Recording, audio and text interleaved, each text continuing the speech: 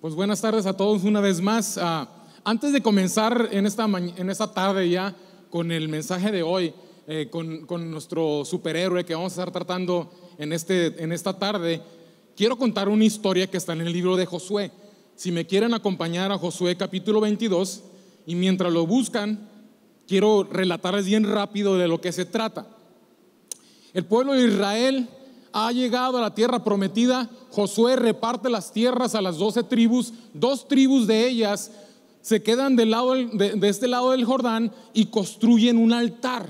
¿Okay? Construyen un altar. Dios le había dado la promesa a Abraham.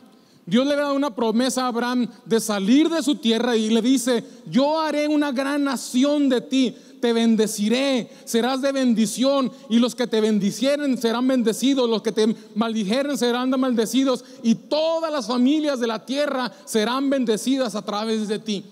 Sale de su tierra, pasan aproximadamente 430 años cuando el pueblo de Israel por fin toma esa tierra prometida, y estas 2 tribus dice que construyen un altar. Dios les había dado el tabernáculo donde tenían los sacrificios, pero ellos construyen el altar, y las otras 10 tribus se enojan tanto por lo que están haciendo porque piensan que se rebelan contra Dios y se levantan en guerra contra ellos. Pero mandan unos emisarios a hablar con la tribu de Rubén y de Gad, y ellos les empiezan a explicar por qué hicieron este altar. Mira, la palabra altar significa lugar de sacrificio, lugar de honra. Y dice, fíjate lo que dice Josué 22, dice: sin embargo, verso 22 dice: el Señor el poderoso es Dios. El Señor el poderoso es Dios. Él conoce la verdad, y que Israel también lo sepa. Nosotros no construimos un altar por traición o rebeldía contra el Señor. Si fuera así, no nos perdone la vida ni un día más. Si en verdad construimos un altar para nosotros, para apartarnos del Señor, o para presentar ofrenda quemada, ofrenda de grano o ofrenda de paz, que el Señor mismo nos castiga. La verdad es que construimos este altar porque tenemos miedo de que en el futuro sus descendientes, los nuestros, ¿qué derecho tienen ustedes de adorar al Señor, Dios de Israel? El Señor ha puesto el río Jordán como una barrera entre nuestra gente y ustedes, gente de Rubén y gente de Gad. Ustedes no tienen derecho de afirmar que pertenecen al Señor. Así los descendientes de ustedes podrían impedirle a los nuestros que adoren al Señor. Por eso decidimos construir el altar, no para presentar ofrendas quemadas, sacrificios, sino como un monumento conmemorativo. Les recordará a nuestros descendientes y a los de ustedes que nosotros también tenemos el derecho de adorar a Dios en su santuario. Fíjate qué impresionante. Van a ser repartidas las tierras, son repartidas, pero construyen ese altar porque ellos había un temor de que sus hijos no se recordaran de dónde los había sacado Dios. Ahorita me encantó lo que decía Samo, porque Josué les dice: toman a cada una de las tribus, dice: tomen una piedra, porque vamos a hacer un altar conmemorativo donde vamos a recordar de dónde nos ha sacado Dios. Nosotros tenemos la obligación como padres de enseñarles a nuestros hijos, de recordarles la misericordia que Dios ha tenido ante nosotros. Ese altar ya no tenemos que sacrificar animales, ya no tenemos que hacerlo, porque el libro de Hebreos nos dice que el sumo sacerdote, nuestro sumo sacerdote Jesucristo, se ofreció de una vez y para siempre, y gracias a ello hoy tú y yo tenemos entrada delante de Dios. Es gracias al sacrificio que Él tuvo. Pero aquí hay problema, y ellos reconocen: ok, yo quise comenzar con esto, porque hoy vamos a ver como una película, cuando pones una película y comienza con el final. Pero para que puedas entender la película, de repente el director te regresa al principio de la historia del personaje para que puedas entender de lo que se trata. Hoy vamos a aprender de un personaje muy, muy peculiar en la película. ¿Cómo se llama? Se me olvidó. Batalla Final. Gracias. Dice Romanos capítulo 12, verso 1, dice: así que, hermanos, yo les ruego por la misericordia de Dios que se presenten ustedes mismos como un sacrificio vivo, santo y agradable a Dios, así como se debe adorar a Dios, y no adopten las costumbres de este mundo, sino transfórmense por medio de la renovación de su mente, para que comprueben cuál es la voluntad de Dios, lo que es bueno, agradable y perfecto. Fíjate lo que dice aquí, que nos presentemos como un sacrificio vivo. Hoy vamos a hablar de este personaje, Iron Man. Iron Man es aquel superhéroe que todo hombre quisiéramos ser, que vuela, que puede soportar balas, que trae un armamento impresionante, pero es simplemente es una estructura, un armamento, que dentro de ese hombre está Tony Stark. Las mujeres dicen: Señor, mándame uno de esos, ¿eh? Pero está Tony Stark, pero Tony Stark es un hombre vulnerable, igual que cualquier persona. Un hombre que ha sufrido mucho, porque está lleno de temores, de inseguridades, de fracasos, de frustraciones, de traumas, de dolores. Un hombre que no tuvo presente a su padre, y que todas las películas que tú ves, es un hombre que siempre piensa en él. ¿Por qué? Porque no tuvo un padre presente que le diera identidad. Al final de esta historia,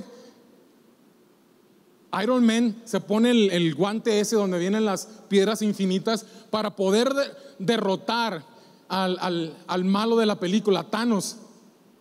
Pero él sabe que el ponerse ese guante, esas piedras, lo van a consumir. Se tiene que ofrecer a sí mismo para que su familia y sus amigos vivan.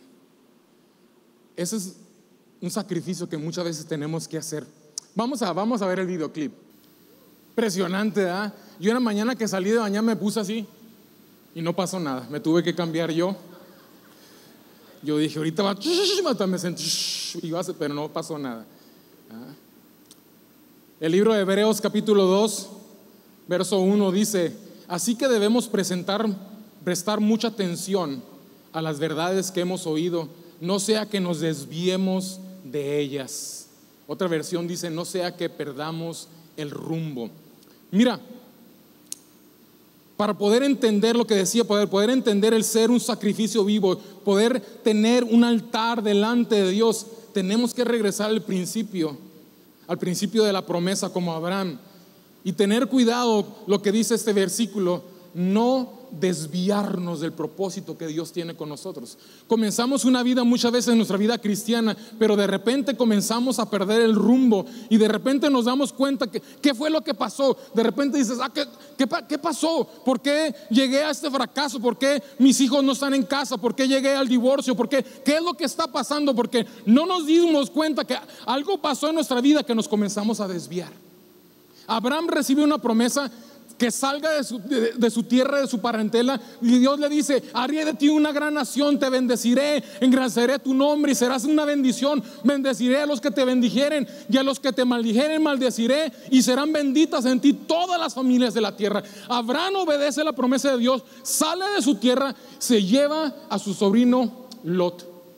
Y sabes una cosa, comienzas a leer la historia, comenzando ahí en el capítulo 12 y siguiendo, y te das cuenta que dice la palabra de Dios que Dios bendice a Abraham. Dice que en ganado, en ovejas, en oro, en plata, era bendecido en gran manera. Dice que grandes riquezas estaban con él, y también con Lot. Lot, el sobrino de Abraham, es bendecido. Cada lugar que llegaba Abraham, levantaba un altar de bendición, de agradecimiento a Dios. Lot vio todo lo que su tío hacía. Hoy yo quiero hablar de la vida de Lot, porque algo pasó en Lot. Pablo le dice a Timoteo: mira, aférrate a tu fe. Aférrate a tu fe, dice. Mantén limpia tu conciencia, pues algunas personas desobedecieron a propósito lo que les dictaba su conciencia, y como resultado su fe fracasó, naufragó.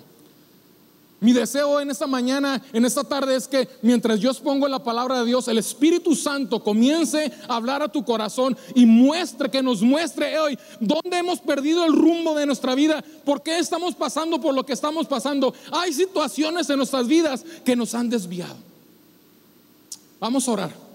Padre, yo te pido en esta tarde, Dios, que tú hables a nuestros corazones, a nuestra conciencia. Que tu palabra pueda llevar, Señor, a nuestro pensamiento, a nuestro corazón, traer entendimiento, Señor, poder reconocer lo que tú quieres que hoy aprendamos, Señor. En el nombre de Jesús te lo pedimos. Amén. Quiero leer allí en el libro de Génesis, siguiendo con la historia de Abraham. Dice en Génesis capítulo 8, dice: finalmente Abraham le dijo a Lot: no permitamos que los conflictos se interpongan entre nosotros, entre los que cuidan nuestros animales. Después de todo, somos parientes cercanos. Toda la región está a tu disposición. Escoge la parte de la tierra que prefieres y nos separaremos. Si tú quieres la tierra a la izquierda, entonces yo tomaré la tierra a la derecha. Si tú prefieres la tierra a la derecha, yo me iré a la izquierda. Lot miró con detenimiento los fértiles llanuras del valle del Jordán en dirección a Zoar. Toda esa región tenía abundancia de agua, como el jardín del Señor o la hermosa tierra de Egipto. Esto ocurrió antes de que el Señor destruyera Sodoma y Gomorra. Lot escogió para sí todo el valle del Jordán, que estaba situado al oriente. Se separó de su tío Abraham y se mudó ahí con sus rebaños, sus siervos. Entonces Abraham se estableció en la tierra de Canaán. Y Lot movió sus carpas a un lugar cerca de Sodoma y se estableció entre las ciudades de la llanura. Pero los habitantes de esa región eran sumamente perversos y no dejaban de pecar. Cuando leemos la historia de Lot es un personaje que a pesar de que creció con el patriarca Abraham, que vio al hombre, al padre de la fe, todo lo que Dios hizo a través de él, termina la historia de su vida fracasando su familia, su esposa, sus hijos. Yo quiero ver hoy qué fue lo que hizo que se desviara a Lot, qué fue lo que hizo fracasar. Lo primero que dice ahí, dice que Lot movió sus carpas a un lugar cerca de Sodoma. Lot había sido tan bendecido, pero tenían conflictos sus pastores por el terreno, por el agua. Y Abraham le dice: escoge lo que tú quieras. Y él ve rumbo a Sodoma. Dice: aquí, esta tierra, hay llanuras, hay agua. Aquí mis ovejas van a crecer. Aquí mis ganado va a multiplicarse. Voy a poder vender, voy a poder hacer dinero. Comienza a desviar las prioridades de su vida, poniendo como primer lugar su bienestar económico, sin importar acercarse a Sodoma, el lugar que dice aquí que era un lugar en gran manera pecaminoso. La primera cosa que comienza a desviar nuestras vidas es que desviamos nuestras prioridades. Hay ocasiones que hay puertas que se abren en nuestras vidas. Muchas veces como hombres de negocios, vemos una puerta abierta y dices: es la oportunidad, es lo que he estado esperando. Voy a tomar este lugar, voy a comenzar a entrar por ahí. Y no ponemos a través de la escritura, no buscamos el filtro de la palabra, que pensamos que es una oportunidad en nuestra vida, sin importar que esto nos está separando de Dios, nos separa de nuestra familia, nos separa de nuestros hijos. No ponemos atención y muchas veces vienen cosas que comenzamos a vivir erradamente porque no lo vimos a la luz de las escrituras.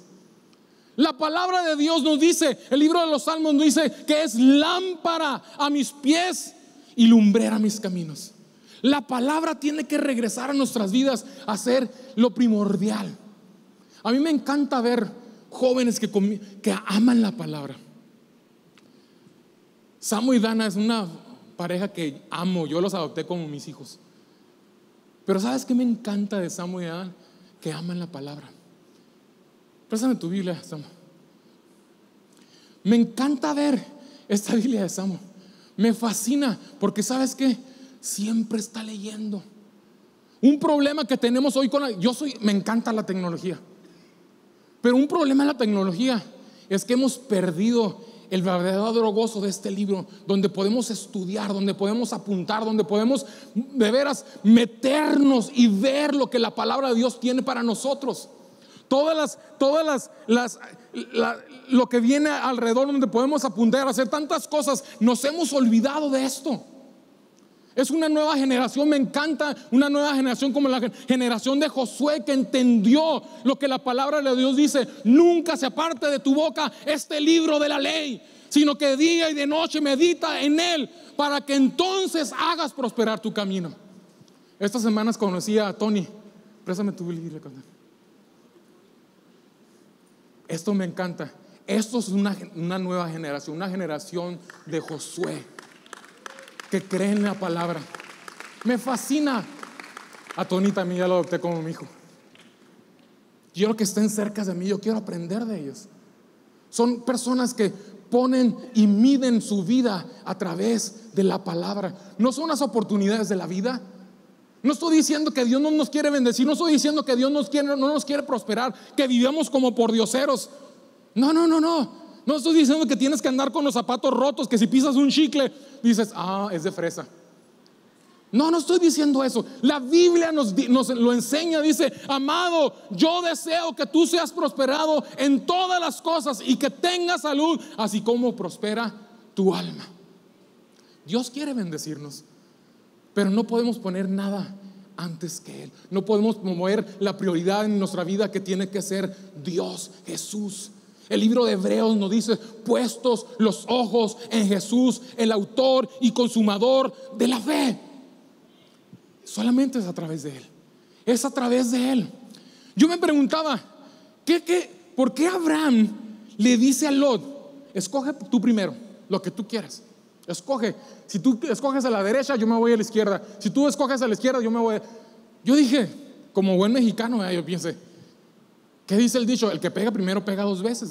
Si yo escojo primero, pues me agandallo a Lot. ¿Por qué Abraham le dijo esto? ¿Dónde estaba el espíritu judío? ¿Qué fue lo que hizo decidir a Abraham esto? ¿Y sabes qué encontré? Que Abraham tenía la promesa. Alá tenía la promesa que le dijo: haré una gran nación de ti, te bendeciré, bendeciré a los que te bendijeren, maldeciré a los que te maldijeren, y sobre de ti bendeciré a todas las familias del mundo. Abraham tenía las promesas. Para Abraham no era importante el agua, para Abraham no era importante la llanura, para Abraham no era importante eso. No importa donde tú te encuentras, no importa si estás en el desierto, en medio del desierto, ahí está Dios. No importa el diagnóstico médico. ¿Sabes una cosa? No importa lo que los doctores dicen, porque en medio de la enfermedad, en medio del diagnóstico, ahí está Dios. Su palabra nos lo dice: el que no escatimó a su propio hijo, sino que lo entregó por nosotros, ¿cómo no nos dará también con él todas las cosas? Su palabra nos dice: no temas ni desmayes, porque yo estoy contigo. Ninguna arma forjada en tu contra prosperará. Es su palabra. Es su palabra que tenemos que creer. Es su promesa donde nos tenemos que parar firmemente y decir: Señor, no me muevo de aquí hasta que tú cumplas tu palabra. Es su palabra. Debemos tener cuidado de no equivocarnos. Mira, la Biblia nos dice: velad, sed sobrios, porque vuestro adversario el diablo, como león rugiente, anda buscando a quien devorar. Lo segundo que hizo Lot formó sociedades equivocadas. 2 Corintios 6:14. Si me acompañan ahí, si no, no tengo mucho tiempo porque ese reloj no me quiere. Dice 2 Corintios 6:14: no se asocien íntimamente con los que son incrédulos. ¿Cómo puede la justicia asociarse con la maldad? ¿Cómo puede la luz vivir en las tinieblas? Lot formó una sociedad con los sodomistas. Mira, no estoy diciendo que tú no puedes tener compañerismo con las personas que no son cristianas o sentarte a comer, pero no los puedes hacer tus socios de vida. No puedes hacer de ellos una sociedad, las personas que son tu intimidad, porque esas personas comienzan poco a poco a alejarte de la promesa de Dios. Poco a poco te empiezas a desviar. ¿Por qué? Porque pones atención a las cosas que son incorrectas. Hicieron un experimento con unas ranas. Tomaron una rana, pusieron agua a hervir, la metieron a la rana en el sartén, y en cuanto entró, ¡bum!, saltó. Estaba caliente el agua. Pero después tomaron otra vez una rana, pusieron en un agua a temperatura normal, pusieron en la rana, y la rana se sintió cómoda, le gusta el agua, estaba ahí. Prendieron la llama bien lento y poco a poco esa agua se fue calentando, pero la rana se sentía cómoda, no había problema, hasta que el agua comenzó a hervir y la rana murió hervida, muerta en vida, porque se fue acostumbrando poco a poco. Nosotros somos así, poco a poco nos comenzamos a acostumbrar. Lot dice que primero puso cercas a una distancia de Sodoma, pero poco a poco, ya en Génesis 19 te das cuenta que ya estaba ahí.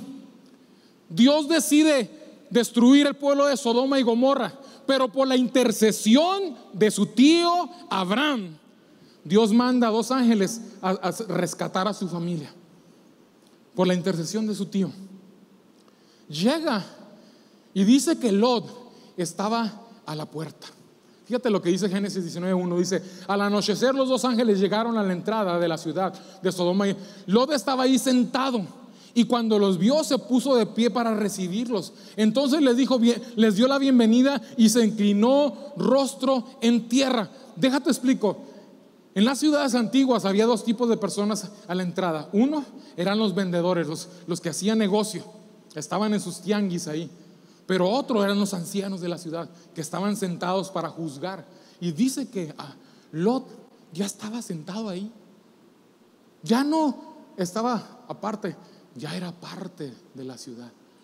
Lleva a estos hombres a su casa, y los hombres sodomistas vienen con ellos y con Lot, y le empiezan a gritar: saca a esos hombres porque queremos tener sexo con ellos. Y Lot sale, lo dice: no. Fíjate lo que dice en el verso 7: por favor, hermanos míos, les suplico no hagan tal cosa perversa.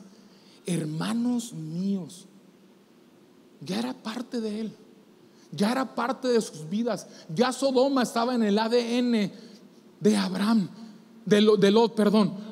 Poco a poco se había desviado y había llegado ya a ser parte de esta ciudad. Segunda de Pedro 2:7 dice que Lot estaba harto de la vergonzosa inmoralidad de la gente perversa que lo rodeaba. Estaba atormentada su vida, pero ¿sabes qué? No hizo nada.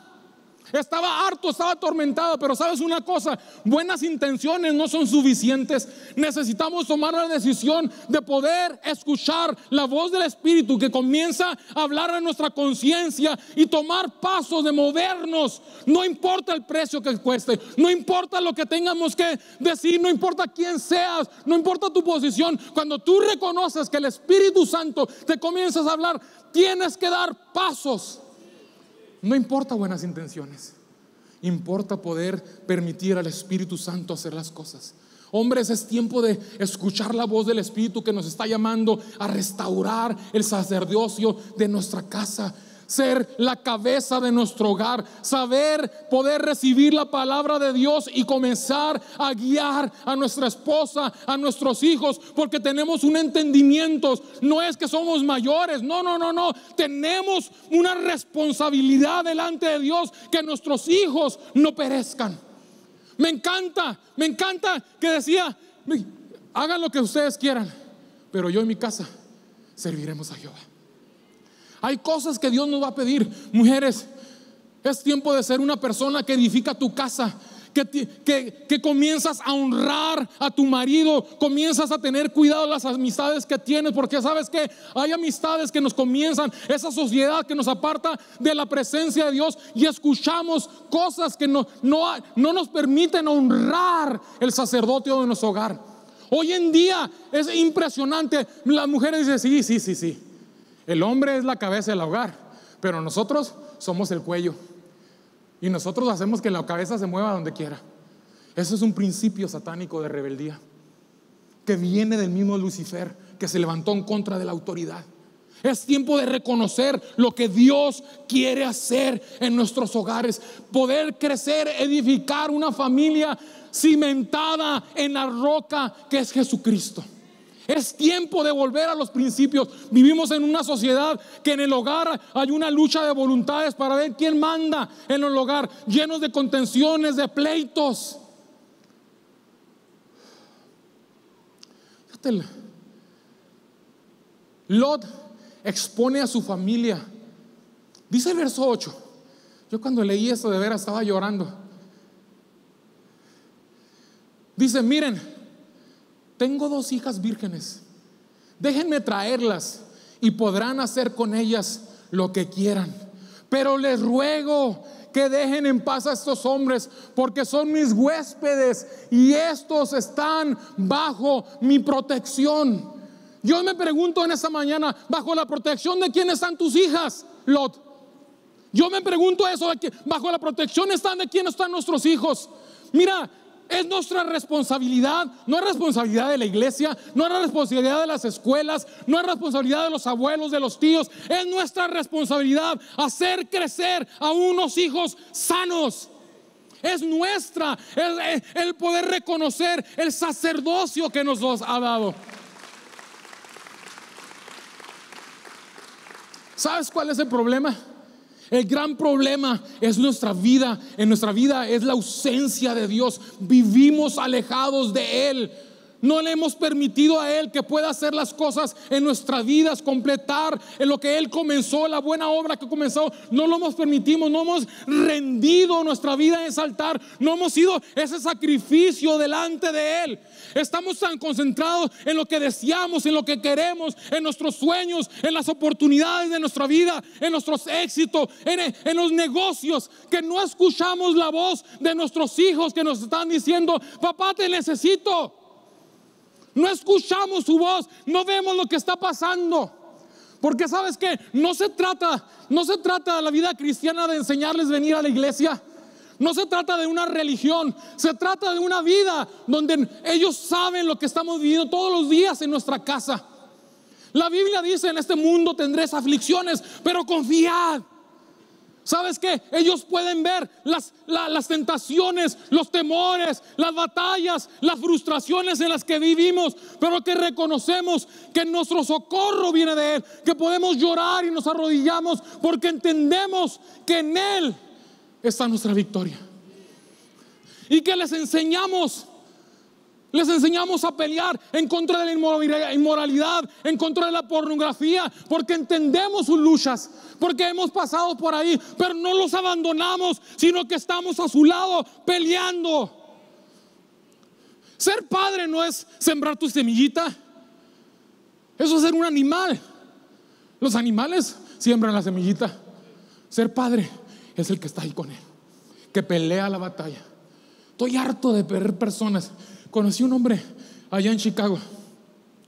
Su hija mayor no era su hija de sangre, pero hablaba de él con un respeto. Yo crecí en un hogar donde un padre no estuvo presente. Mi padre no estuvo presente, fue un hombre ausente. Cuando llegué a Jesucristo, para mí fue una batalla poder conocer a Dios como mi Padre. Pero sabes que Dios nunca nos deja solos. Dios puso a mi alrededor hombres que impactaron mi vida. Un hombre que impactó mi vida, Francisco Martínez, el Inge. Nunca lo vi predicar en una plataforma, nunca lo vi dirigir una alabanza. Pero ¿sabes qué? ¿Cómo recuerdo? Había cada martes o miércoles, no me recuerdo, las cascaritas que hacían de básquetbol. Y cada vez que estaba ahí, estaba jugando su hijo, el Tyson, le decíamos. Ahí estaba. Y yo lo veía y decía: ¿cómo quisiera que ese hombre fuera mi padre? ¿Cuántas veces se acercó conmigo y me decía: ¿cómo estás, hijo? Y platiqué mis frustraciones, me ayudó a perdonar a mi padre. Un hombre que fue un ejemplo. Pastor Cruz a mí me enseñó a trabajar. Yo no sabía hacer nada. Me acuerdo mucho, me enseñó a usar la sierra eléctrica. Y cuando la agarraba hacía sus caras, ya es como... Shemo fue un hombre que impactó mi vida. Él me enseñó a pintar, él me enseñó a electricidad, él me enseñó plomería. Milton y yo nos poníamos a hacer trabajos y se nos atoraba algo, veníamos con Chemo, porque todo sabe hacer. Fue un ejemplo en nuestras vidas. Tomó tiempo para nuestras vidas. Hubo hombres que dijeron: no importa que sean mis hijos, yo te voy a tomar. El que entendieron que la única manera que podemos restaurar en nuestras vidas es levantando un altar. Levantando un altar. Pero sabes una cosa, para levantar un altar se necesita tiempo. Se necesita tiempo. dedicación, entrega. Voy a terminar. Sodoma estaba tan metido en el ADN de Lot que dice que los ángeles lo tienen que tomar y forzarlo a sacarlo de Sodoma. Esta historia termina terrible en una cueva cuando sus 2 hijas tienen sexo con él. Destruyó su vida porque perdió sus prioridades. Dios quiere restaurar nuestras vidas. A veces estás pensando ahorita, para mí ya es muy tarde, mis hijos ya no están en casa, no tengo una relación con ellos, perdí a mi esposa, me divorcié. ¿Sabes qué? Nunca es tarde. Mientras hay vida, hay esperanza. Hoy es el día que Dios ha hecho, dice su palabra. Hoy es el día que ha hecho para traer libertad, restauración. Pero ¿sabes una cosa? Se necesita reconocer que yo tengo un problema. Porque es muy fácil decir, mi esposa. Hombres, es tiempo que digas, yo como sacerdote de mi hogar voy a cambiar. Mujer, que digas, yo voy a honrar a mi esposo, voy a hacer la ayuda idónea, juntos dirigiremos nuestro hogar. Porque no es competencia, no es una competencia. Dios nos puso ahí para honrar a nuestros hijos y levantar una nueva generación. Una generación que le honra, que le conoce, que le ama. ¿Por qué no se ponen de pie?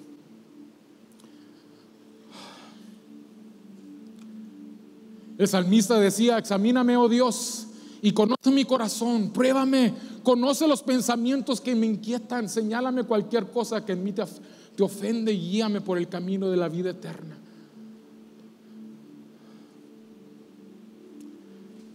Yo no sé si es la primera vez que tú estés aquí. Eso no es lo importante. Tal vez tienes mucho tiempo viniendo. Tony me decía esta semana, toda la vida había ido a la iglesia, pero hace 4 años, en un departamento a solas, conocí a Dios. Y no me arrepiento.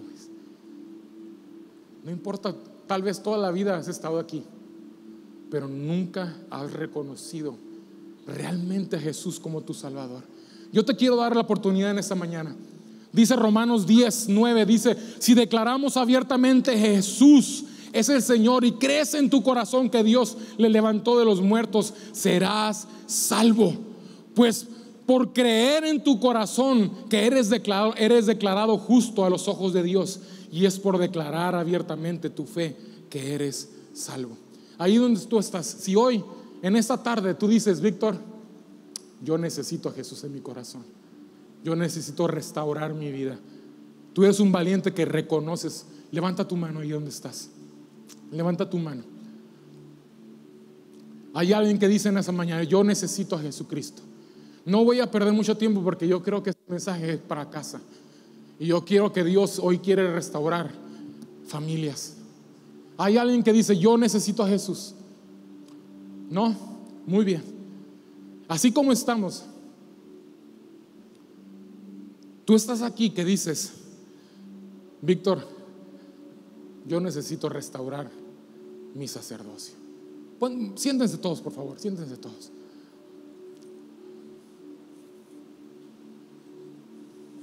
Yo necesito restaurar mi sacerdocio. Yo no he sido el padre que debería de ser. Pásale.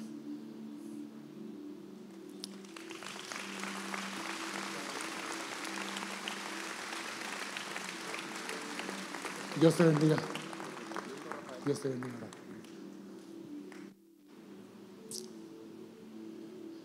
Antes de seguir con esto, además,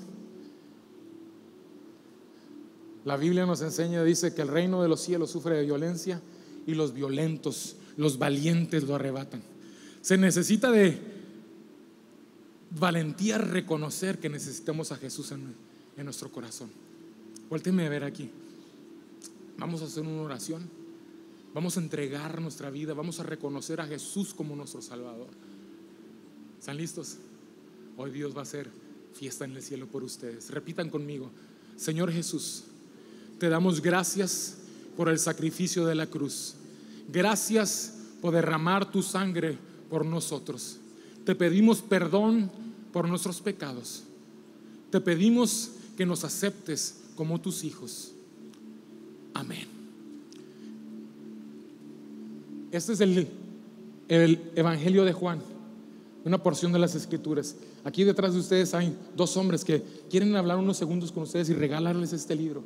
Vamos a darle un aplauso, por favor. Dios te bendiga, varón. Dios te bendiga.